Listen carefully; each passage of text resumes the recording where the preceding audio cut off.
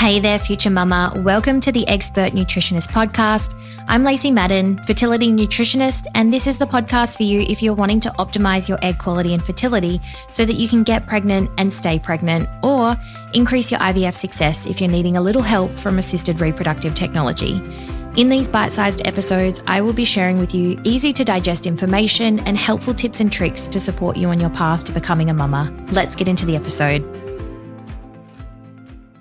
In this episode, you'll discover how coenzyme Q10, also known as CoQ10, can help to improve your egg quality and the do's and don'ts when it comes to supplementing. So CoQ10 is something that your body makes naturally, but your levels do fall as you age. It's also not possible to increase your body's CoQ10 levels through diet.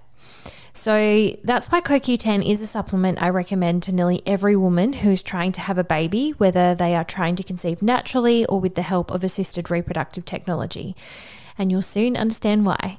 But firstly, I want to make a really quick disclaimer, and that is that the information I am sharing in this episode is for educational purposes only and does not replace the advice, treatment, or diagnosis given to you by your healthcare provider. Please use your own discretion and due diligence. So I want to start by sharing some really interesting research with you, and you'll find the link to these studies in the show notes if you'd like to check them out, along with some other research that I think you'll find really interesting. So one meta-analysis that included 449 infertile women undergoing assisted reproductive technology showed that oral CoQ10 supplementation helped to increase pregnancy rates compared with placebo or no treatment. Another study that included 299 women undergoing IVF, unexplained infertility, found that higher levels of CoQ10 is associated with higher quality eggs and higher pregnancy rates. Another study that included 169 women with poor ovarian response to IVF stimulation medication found that taking CoQ10 60 days prior to IVF can significantly improve egg quality. Some pretty awesome research, hey?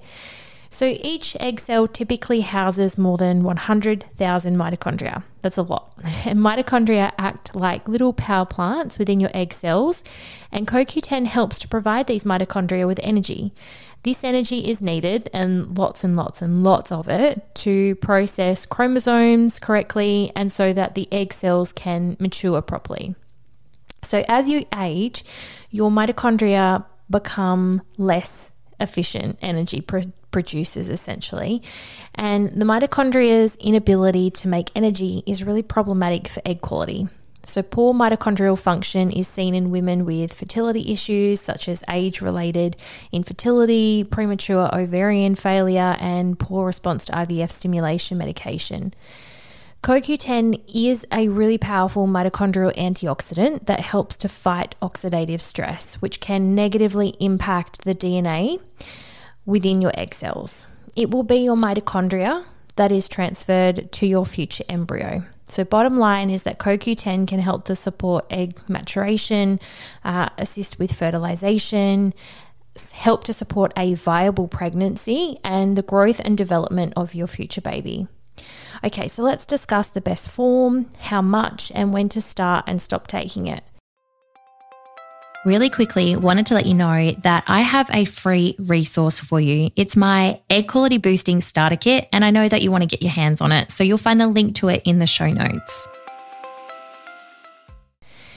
Over 99% of CoQ10 in circulation within the body is in the form of ubiquinol. A CoQ10 supplement in the form of ubiquinol is far more superior and effective at raising levels within the body as opposed to ubiquinone, which is the oxidized form of CoQ10. So be sure to choose a CoQ10 supplement that is in the form of ubiquinol and not ubiquinone. How much should you take? So if you've just started trying for a baby, a great place to start is with 200 milligrams of ubiquinol per day. If you're finding it difficult to get pregnant, stay pregnant, or if you're going down the assisted reproductive path, you may want to consider starting with 400 milligrams per day, divided in 2 doses. So 200 milligrams in the morning with breakfast and 200 milligrams in the afternoon with lunch. If you are going down the IVF path, it's always a good idea to consult with your fertility specialist. They may potentially want you on a higher dose depending on your individual needs. Some women have reported that CoQ10 supplementation causes sleep disturbances, so I would suggest that you avoid taking it before bed. When should you start taking it? So it takes approximately 3 months for your eggs to mature. So ideally, it's best to start taking CoQ10 a minimum of 3 months prior to trying naturally or via assisted reproductive technology if you can. Otherwise, the next best time to start is now. When should you stop taking it? So once pregnancy has been confirmed or advised by your fertility specialist, as each clinic and specialist is different. There are a couple of reasons why I advise women stop taking CoQ10 once pregnancy has been confirmed. And the first reason is that although it's likely safe, there's very limited research. We need more data. The second reason is that it's quite an expensive supplement. And the third reason is that once pregnancy has been achieved, egg quality is no longer the focus. So there you have it. Everything you need to know about CoQ10 for improving your egg quality and chances of getting pregnant and staying pregnant. If you know of a fellow future mama, please share this episode with her. And if you're loving the podcast, hit that follow or subscribe button so that you don't miss any new episodes. For now, I'm sending you lots of baby dust and I'll catch you in the next episode.